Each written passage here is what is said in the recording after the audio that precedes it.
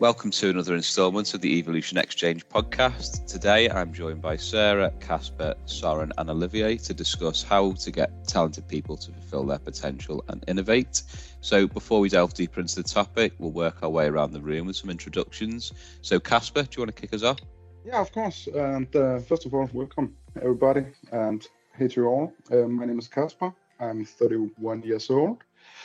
I'm the head of product at Clerk.io, where we specialize in e-commerce personalization to make the customer journey as easy as possible for the customer, making as much money for our clients by making the customer journey as easy. So a win-win all the way around. I have been here for 3 years now.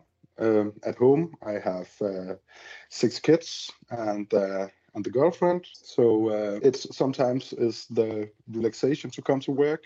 So that's a bit about me. Fantastic. And Soren? Hi everyone, thanks for having me on the podcast. I'm Soren, I'm 32. I have a background in engineering. I've been doing product management work for almost a decade. I'm the co-founder and head of product at Legacy, which is the first automated CO2 accounting platform for the real estate industry, where I helped start off from scratch back in 2020, just before COVID hit. And right now I'm on extended parental leave with my newborn. I have 2 kids. Second one was just born here earlier in the spring. So I'm just enjoying the summer. Fantastic. And Olivier, we'll come to you next. Sure. Welcome, everyone. And thanks for having us, Dan, on the podcast. My name is Olivier. As you can probably hear from the accent, I'm French, but been living in Denmark for 25 years. So I'm actually Franish nowadays. I'm currently head of product at Headlight, which is an app that is used to actually democratize what can be called executive coaching to a much larger group of people. And prior to that, I've been having different leadership roles in product management for the last 15 years or so. Yeah. Fantastic. And last but not least, we'll come to you, Sarah. Hi. And it's so nice to be here. I'm happy Olivier skipped the age part that Casper started, but I'll just say I've been working for about 20 years now. Started in BI and profitability analysis, and then moved into tech and the digital space. I worked with both customer experience support, product management, and then also people management. And that's where I really like being in that intersection between product and people. Hate the question, what do you prefer, people or product? I'm like, but I like both. There's a point in working with both, but also, between the business and the tech as well, because, I think it's super interesting. And I was until in June this year, I was working as group product manager at Spotify within DevOps. And now I'm, looking for my next challenge with people and product. And I'm in Sweden. But actually born and raised in France. I'm happy to have another Frenchie here, although I'm Swedish, but yeah. Fantastic. So now that we've established a bit of context to each of you, we'll move on to the topic in focus. So you all have a question or statement on how do we get talented people to fulfill their potential and innovate. And as usual, I'll work my way around the room, asking each of you to pose your question and the reasons behind it. So each of you have the opportunity to give your take on the situation. So we'll kick off today's podcast with Casper's question. And my question is how to spot the talent in the individual in the first place. This is a topic that I'm very excited about and I find very interesting. And I have big passion for developing talents in people and being a part of that journey for the person. And talent, what defines a talent, and it comes in different shapes and different forms. So for me to hear you guys go on how you're looking for to define the talent in an individual. Do every people in the world have talents? Yes, in some way I believe they do. But is the talent something we can use in what we are looking for? Can it have a place in the organization, in our teams? That's basically what the main question is about. And for myself, I really, what I'm looking for, I think for me, a talent is something about, it's a combination of different abilities, motivation, curiosity, drive, and in some part also stubbornness, because the stubbornness is what make you continue to do something that's not easy. And it even how many times you try, yeah, you will fail sometimes, but the stubbornness combined with the motivation, the passion is what makes you fine. I'm just trying again, and I'm trying again, and I'm trying again until it's there. So yeah, I'm really looking forward to hear your go and what you see. So yeah, it was the introduction to the question. Well, if you don't mind, I'll jump on that one, Casper, because yeah, I guess that some of the questions also I have are related to strengths/talent. So just to clarify, I'm a big fan of somebody called Marcus Buckingham, who has done a lot of work on strengths. He has been working for Gallup with Dr. Clifton, developed a personality profile, I guess, that is still going on, called as Clifton Strengths nowadays. And yeah, Marcus Buckingham has been moving on and working with his own company and helping, I would say, mostly large organizations in finding how to unlock the potential of people within organizations. So I think it's very interesting. I believe, I don't remember the exact definition that they have, but they define talent and skills and strengths on their website. And so bear with my memory. I believe that the way that they define the talent is something that you have an innate inability or interest for. And, you know, I used to play basketball at some point, and nowadays my Facebook feed is posted with all kind of Kobe Bryant quotes and everything. And I think there's one quote that says that hard work always beats talent, because I guess that, you know, a player like Kobe Bryant has an innate talent for basketball, which was quite obvious. But he actually said that the reason why he got so good at what it is because he was, you know, never giving up and working every day and working hard and training hard. So I believe that, you know, for you, if you have any talent, something that you are inclined to do, you need to work on it, as you mentioned, Casper, to actually develop that into a strength, something that you can predictably rely on. I think that as a leader, as a manager, often maybe I have some kind of innate ability to kind of detect what people are good at, engaged at, and you can sense the energy when they're doing that. But I think it has to come from the individual itself. I don't think that we can enforce talent on other people. And you know, I guess that some of the work that Marcus has done is that sometimes you can mix or have a difficulty of identifying what is your talent, what is your strength versus something you are really good at. You can hate doing, let's take Excel for an example, spreadsheets. You can hate doing that, but being very good at them, very skilled at it. But if it drains the life and the joy out of it, then it will never be a talent or strength. So I guess that my view will be, for most people, and this is also one of the quests that I'm in, and together with Elite, is finding what actually triggers you, what brings you joy, and try to build that into a career or something that a hobby or whatever, but something that you can really and want to share and to bring to the table. I'll jump in here as well, and I love and agree with the definitions of talents. I was thinking back to your question, Casper, like how do you spot talent? Now I have two thoughts in my mind, and this is one of the hardest aspects, and I guess this is a very good practice for me to be talking, and it's only sound I can draw to focus on one topic.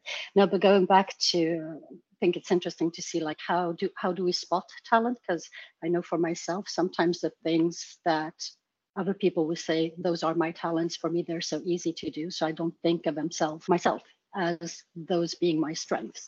So for me, when I look at, it's like, I try to look at my team, what makes them like full of joy and excitement.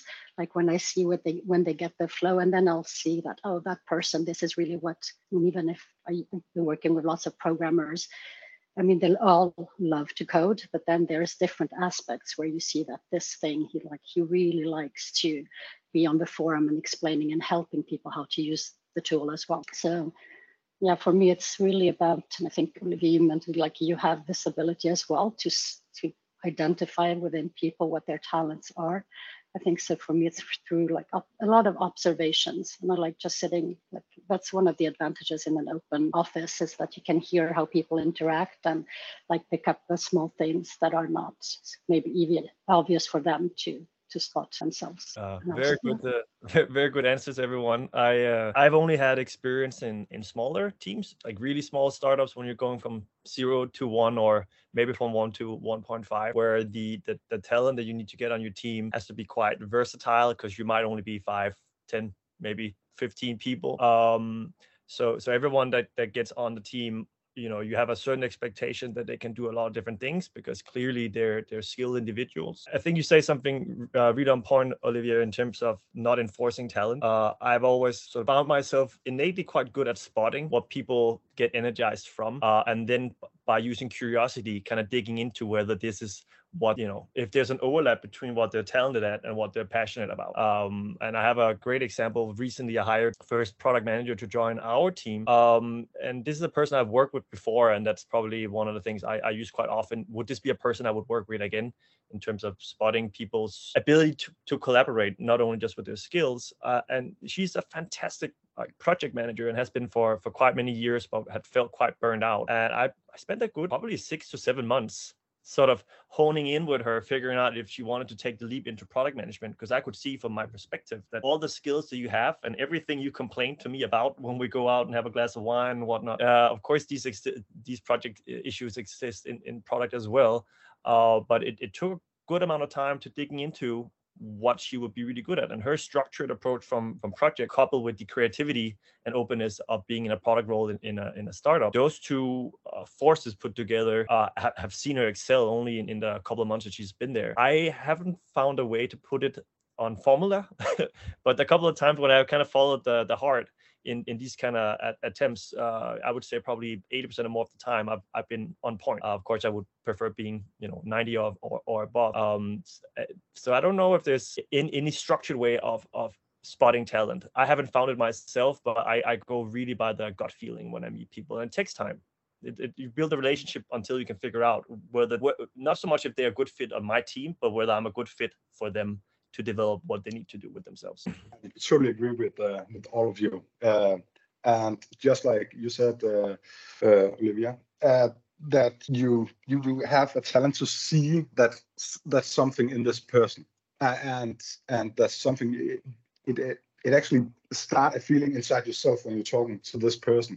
And I've just lately started to think about, what is it that triggers this feeling in me? What is it that I can sense that make me so sure that this person would be just the right fit for that position, and makes me actually be intrigued of this person, what can you call it?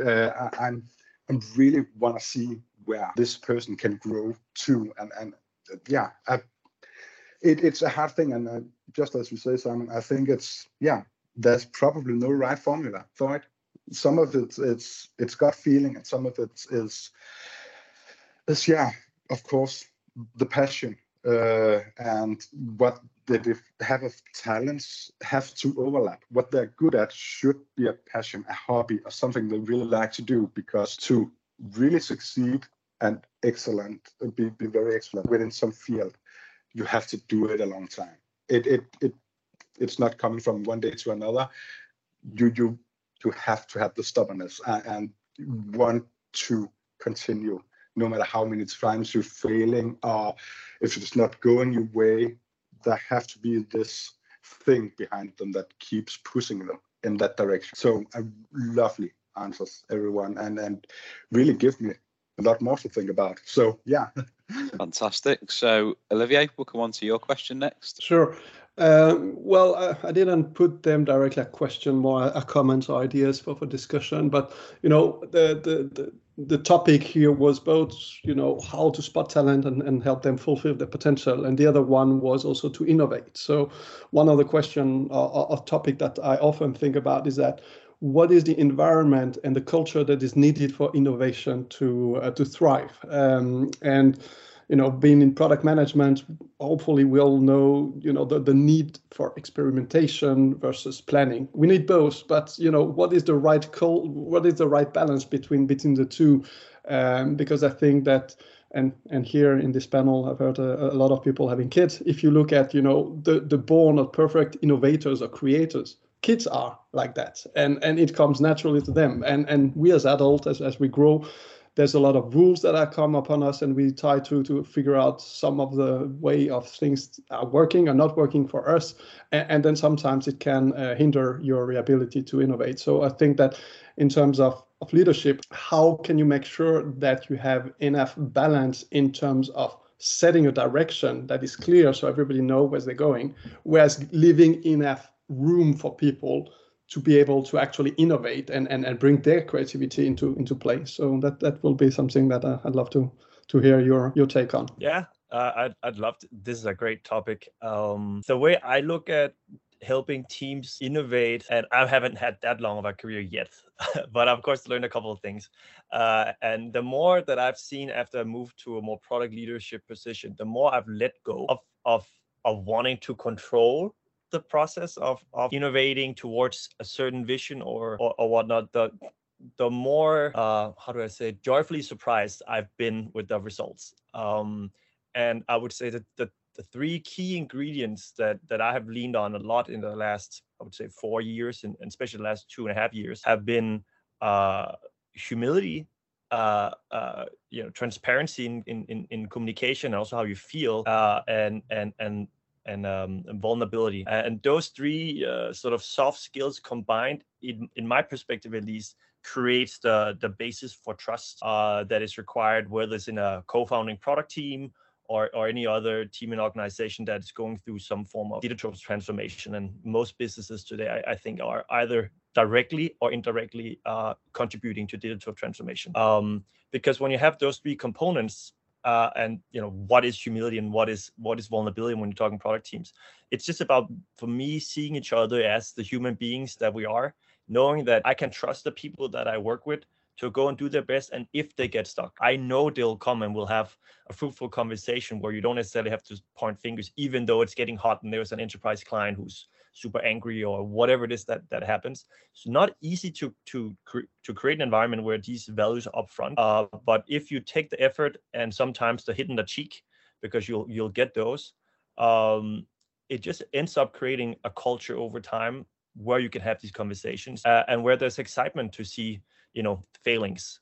So when you do something and you fail, well, you can look at it as a wonderful learning experience with the team, and you can have a retrospective when you leave the door. Instead of being angry when you go to the Friday bar, you actually feel more connected because you talk through whatever it is that caused the challenge in your team in the first place. So for me, those are some of the key components, because if the creative people are pleased and they feel trusting and empowered to do their greatest work, then I can sit back and read a book, and they'll come back to me and show me something cool that they did later in the week. That's been my impression. I can jump in again. Apparently, I like spot number 2.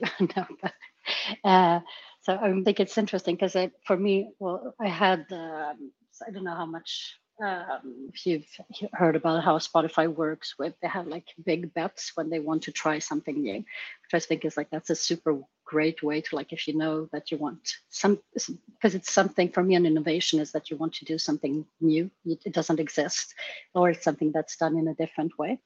So I think there you kind of have the experimentation teams, or you have an experimentation state of mind, but still with some kind of planning, like let's do it, time box it for 1 or 2 quarters and then make decisions on that.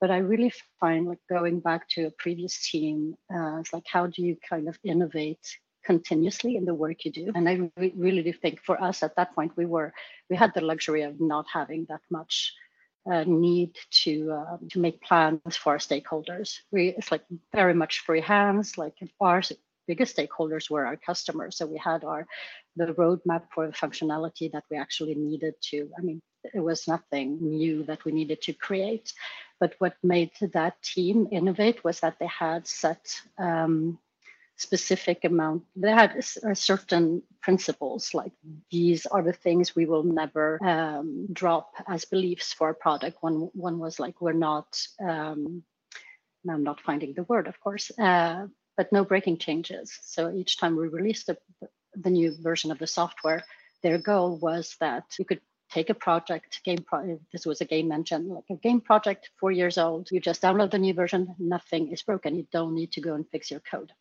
And that, of course, made development much harder, because they really had to check in sometimes. And it was like, okay, but if we do like the fast way to solve this, or like the known way, then we're going to introduce breaking changes. So they really had to each time, and I think that's one way to look at how to incorporate that in a like more continuous way in work. Yeah, first of all, I think it's amazing, Christian, innovation in general. So yeah, how do we balance it so to keep innovation with certain limits? Yeah, what I usually do or trying to do is we have to identify what are we trying to do or what are we trying to solve? What is the goal? What is the main goal in this? And I'm trying to limit as little as possible. So maybe it could be setting certain rules. You have seen some cases where we maybe could derail along the way or something like that, where you can put in a rule.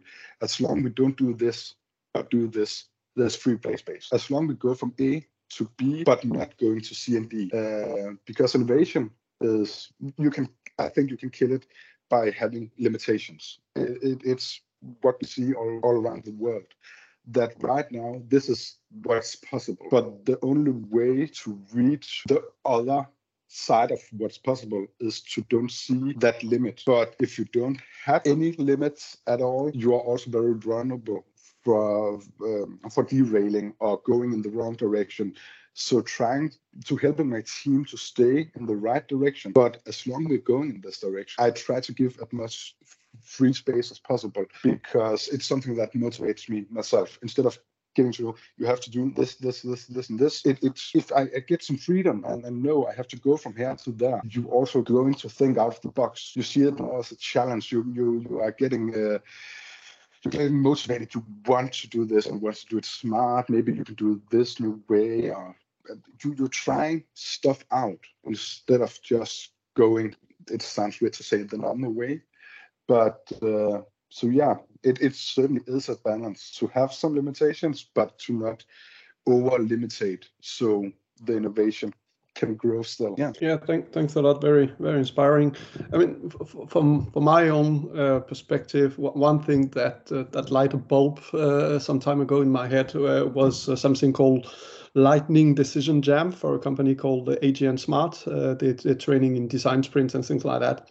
And I think one of the first line of they have a PDF that I guess you can download from their website, and it's titled "Structure and Discipline Create the Freedom Needed to be Creative." And actually, I really like this quote in particular and this idea, because this lightning decision jam or design jam can be used to solve all kind of problems. But the approach on how you do things is very rigid, very structured, but that's actually good, because then you don't have to use a lot of your cognitive power, figure out, okay, how are we going to tackle that? I mean, the ingredients are set, but then it's up to you to go and mix them together and see where you can go. So I really like this have a facilitated approach of actually helping people to be creative. I found for myself that it's working a lot, and I've been using that in all kind of settings. And yeah, some people,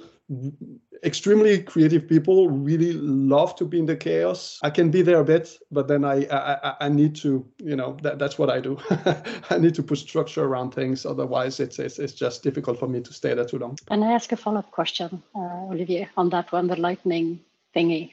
I don't remember what it was called, but it's like, does it work for all type of individuals? Because I know I'm sometimes very slow thinker, where I really need to like kind of, what is, at least if it's something that's I don't really have like a full picture of the problem in my head, but there like also an analysis on like, this is good for these type of individuals, or how can it be adapted? Yeah, it does.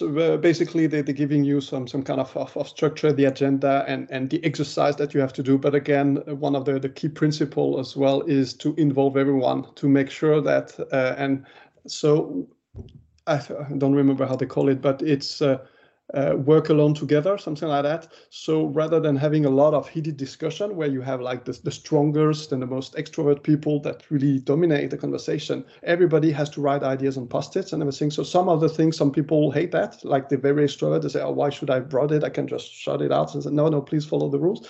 And then it works because it's a good combination of things that I guess appeals for extroverts and for introverts. And it's a good mix of reflection time, and also being able, I mean, it's paced. I mean, you have a timer, because basically one of the core principles around this exercise is to make sure that if you have 15 minutes to brainstorm ideas, you will get with the most obvious very quickly, and then you have to dig out for others. But spending more time than that, then it will be something new and something really creative. And again, I think it's a kind of a mini. I think it's really much inspired by the design sprint. So the design sprint does that over a series of days, which is good, because then for slower thinkers, a bit like me, sometimes you actually need to sleep over things, and then the next day say, oh yeah, I just got. But because your brain is kind of framed into doing that. So I know, because I've used that a few times, and some people can feel a bit. It also has to be facilitated well, and give them also the opportunity to actually tweak and make it work for them. But I strongly believe that it works for all kind of people. And you can reach out to my friends at AT and Smart. They have a lot of other tips on how. And by the way, I got no commission for that. I had a couple of comments I'd like to add. First of all, one of the recent things I've learned in my company, one of my co-founders has extensive background in design agencies, and she brings an extremely structured approach to UX research and facilitating workshops within the company, even when we're just a small group of founders. And structuring your workshops in like Miro, what we often use, and time boxing it, and knowing that it'll probably take several days, like you point out, Olivier, has really helped our entire process a lot, because I'm good at researching and getting stuff sort of on the whiteboard, probably not in the most, let's call it, digestible manner for people who are not knee deep in product all the time. So having that translation to the wider audience has been a huge help. Even though it's a little effort up front to build some templates you can then reuse, but now I can just go and take an old template, and then now we have something. The second point was to Casper, who said that limits can both be hindering innovation, but also having no limits hinders innovation. I completely agree with this. I tend to call it constraints, but limits and constraints are about the same. You need to understand, what I usually point out to my stakeholders, well, you need to understand what the playing field looks like, so we know where we can break the rules. And if you don't have any playing field at all, then how do you know how you're going to navigate and play smart if these reactionary moments come about? You don't. And the second sort of point of this argument is, same goes with process. I've learned over the last couple of years that process is kind of like seasoning in cooking, kind of like when you use salt. Too much, you need a little process all the time throughout whatever you're doing. And sometimes you need more depending on what you're doing. If you have to, marinate a big steak, you need a lot of salt before it goes on the grill. But if you're doing a salad, maybe not. And I have continuously done over salting of both my food and my work until, you learn by experience, by ear or by taste, how much you need to apply to it. Because if you have too little up front, or the other way around, you end up in a train wreck. So going back to my very first point around, these softer values of vulnerability, transparency, and humility, they don't work alone. They need to be coupled with some form of constraint, workflow process, or for that matter, what you said, Casper, like the underlying problem space, or the storytelling of why is it you're doing what you're doing, so they have something bigger to buy into. And then you give them the environment where they are safe to go and explore and figure it out. So whatever I say, don't go alone. You really need all the one-on-one of product management as part of the equation to make it function and scale. Fantastic. Cheers, guys. So Søren, we'll move on to your question next, please. Yeah, my question was related to it came about because I have now been doing some hiring and have looked at skills and talent in the people that I work with, and I realized I don't really have a mental model for thinking about it. It's always been very intuitive So I guess I do have some sort of mental model, but not one that's explicitly written out. So my question is, what's your go-to mental model, if any, that you use to assess the talent or skill composition or gaps in the teams that you work with? And I can sort of maybe share my approach. So throughout my working career, I've made you can say a mental list that I kind of call the A-team list. So everyone that I've worked with that touched me in some way, or that created a specific memory of work situations, or that I was impressed by, no matter whether they're in sales or finance or product. I have this running mental list in my head of the people that I would, like a Rolodex, that I would call up tomorrow if I needed something. And I have used that continuously. So I also have, you can say, quite a bit of crossover with the people that I work with. And this is like, I refer to this list every time I want to go and look for new talent, either for myself or for the company. Even if I know I can't work with them, then I use that list to say, okay, but this person who was the account manager at this place, what was it that made me want to work with this particular person again? What was the skills, and what does this person that we're interviewing with, how did they compare to those? And that's been my approach. I don't know if it's the best out there, so I'm super curious to hear how you sort of approach, or any frameworks that you use for assessing skills and talents in your teams. I'll jump in and say I have no framework either. I've tried like sometimes to figure out like how can I boil down what I do and write a book about it and get rich. No, but I'm like, but I can't even express how I work. But I think it's when you were talking, it's like the last times, like I've never had like I've always started out with a existing team, and maybe you add one person. And I think it is like the easy part is to just like fill the gaps in skills like seniority, or if someone more junior, if there's like specific more technical area. But I think the really hard one is knowing that like, how is this person going to fit into the group? And I can't figure out like how you would be able to do that in a 1 or 2 hour interview, because for me that takes time. It's like it's like you're not going to see like the real face or the real characteristics of a person. So that's where my gut feeling always kicks in. What I do have, however, is like I try to sense when I like, if I get certain reactions, like I'm thinking of my biases. Because I know it's like sometimes you would be like, oh, this person has this interesting haircut. He must be like this or that. And then I realized like, oh, okay, Sarah, you're starting to judge someone based on just your own assumptions. So like, okay, so this, you have to put that aside, and then you can start talking to the person. So that's probably the only framework I use, is like trying to be aware when I go into like reactional feeling mode for certain things, so that but otherwise. And also on the other side, but that one is much harder to control, is when I get super excited about a person in an interview, when I just instantly click with that person. I try to dial it down a bit, because otherwise it kind of, otherwise becomes, I've actually said that sometimes, like, you're going to the next phase. I want you to start like tomorrow, with like not checking the other candidates, but trying to also be a little bit more. But otherwise, I think we should trust our gut feelings, especially if we've had like a history of actually doing good hires.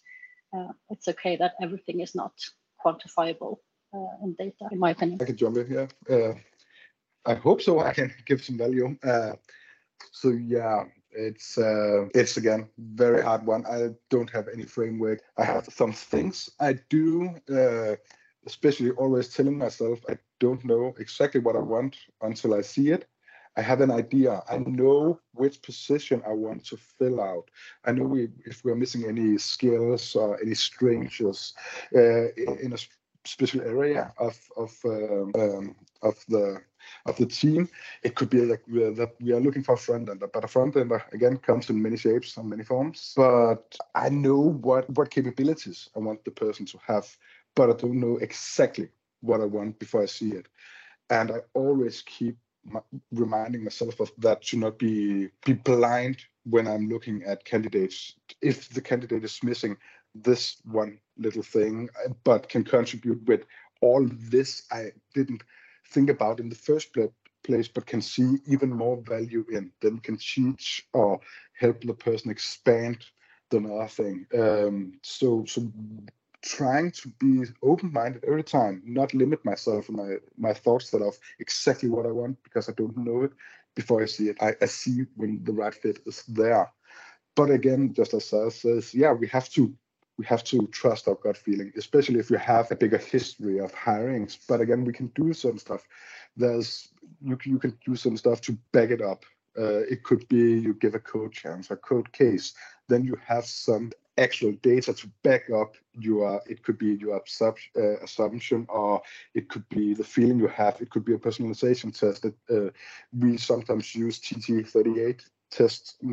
It's not for me. It's not going to be the one thing that makes me not hire the candidate, but it's going to be that thing that back my feeling and my initial thoughts of the candidate up. It gives me even more confidence, and also it's a good way to check that what you actually think of the candidate and what you thought the candidate have of strangers. It could be their alphas, or it could be that they are sensible, or is a, don't want to call it a quiet person, but is an analytic person, and so on. It can back my assumption up. So yeah, no special framework.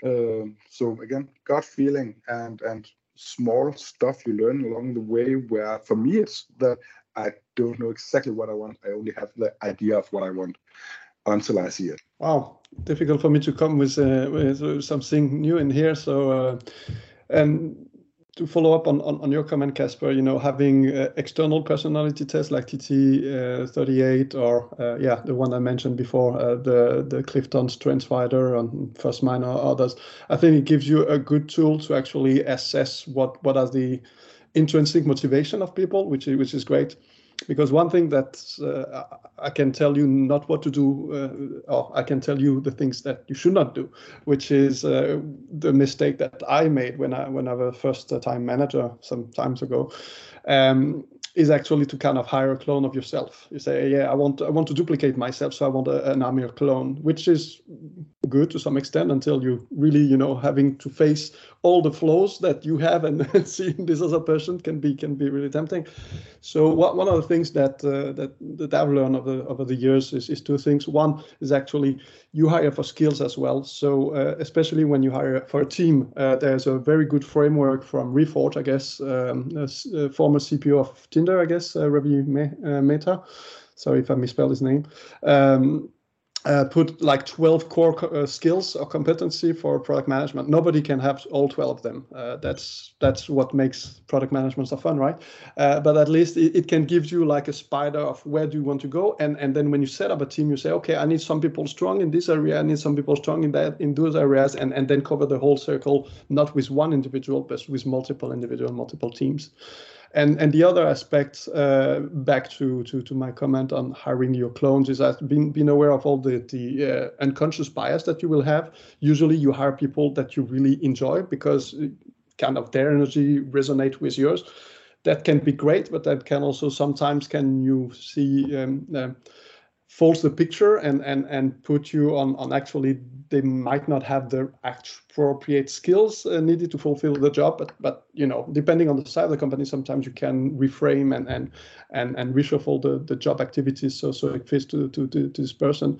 But one thing that I've always do is actually when I'm part of a team or leading a team is actually have the team miss the candidates, one or two, the one that are in top, because then it's not just am I going to be able to work with this person, is the team going to be able to with this person? So having the team actually exercise and figure out, okay, who do you like most? And it doesn't have to be about showing their skills or whatever, but just think, would that be somebody that you will take out and have a glass of wine or a beer together? Because that's really important in my world in terms of having well-functioning teams.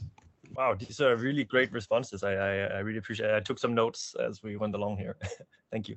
I can also give it. Thing.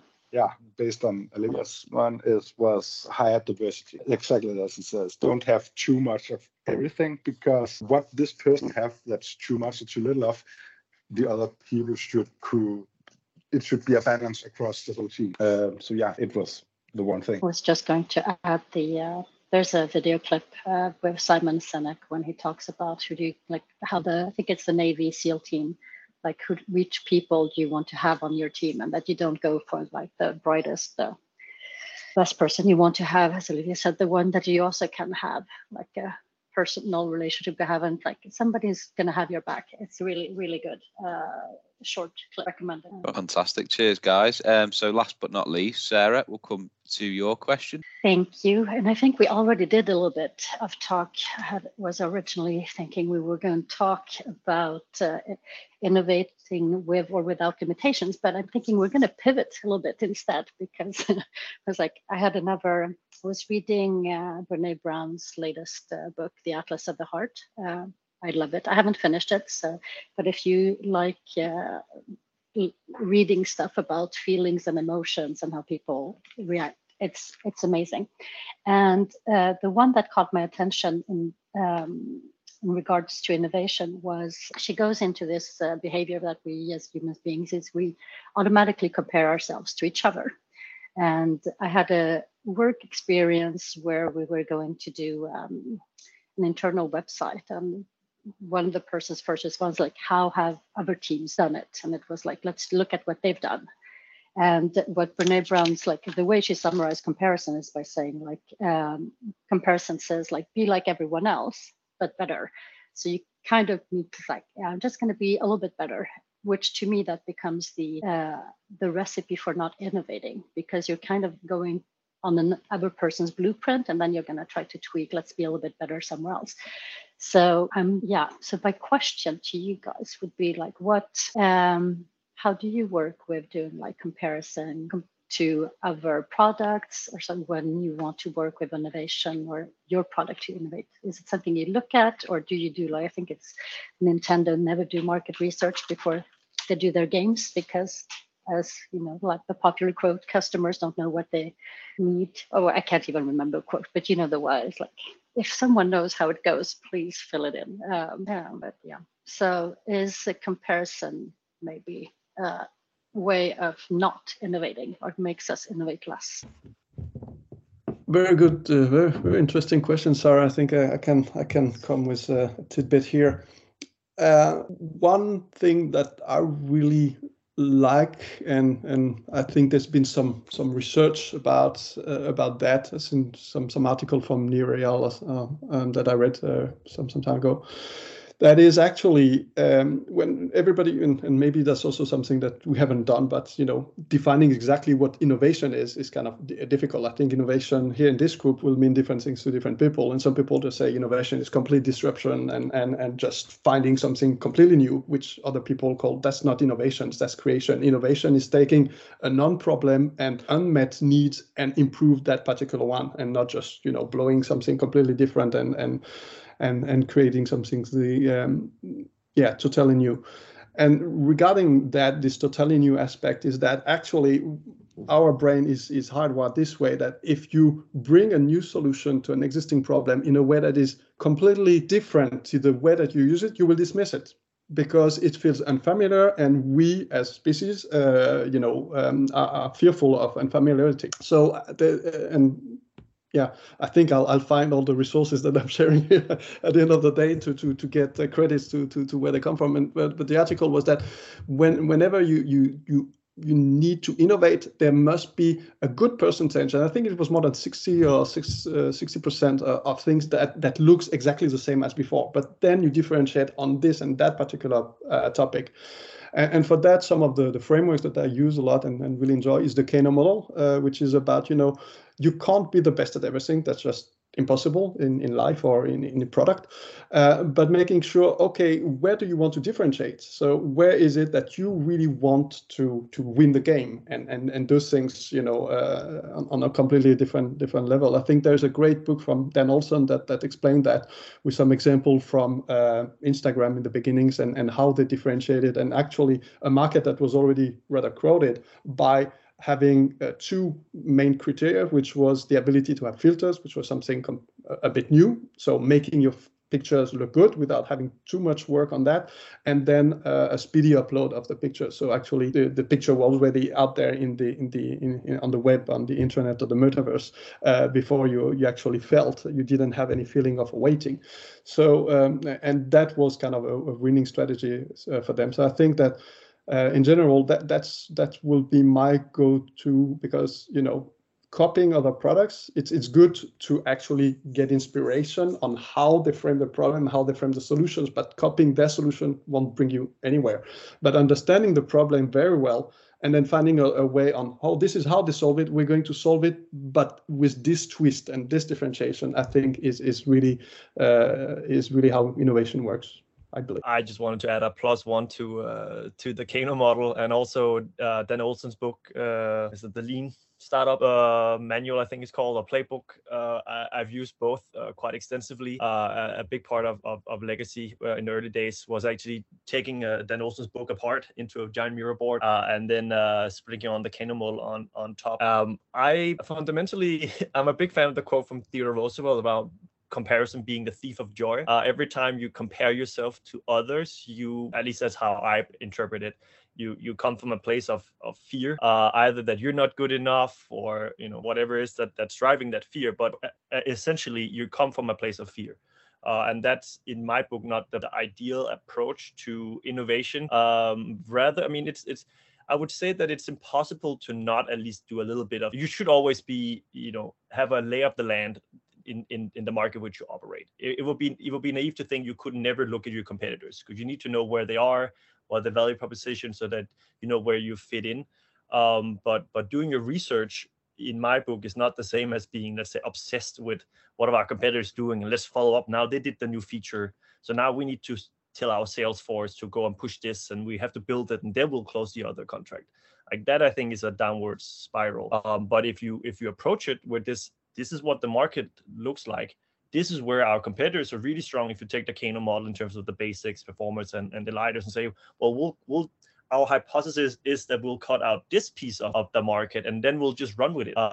That has worked subjectively for us quite well, as long as you don't get blinded by it and you get hooked up on whatever your competitive analysis was like. And I ended up actually, because we're in the impact CO2 space, a lot of stuff going on every other week, I ended up actually muting our Slack channel for competitors and set an alarm that only every other week I go in specifically when I want to and look what came in.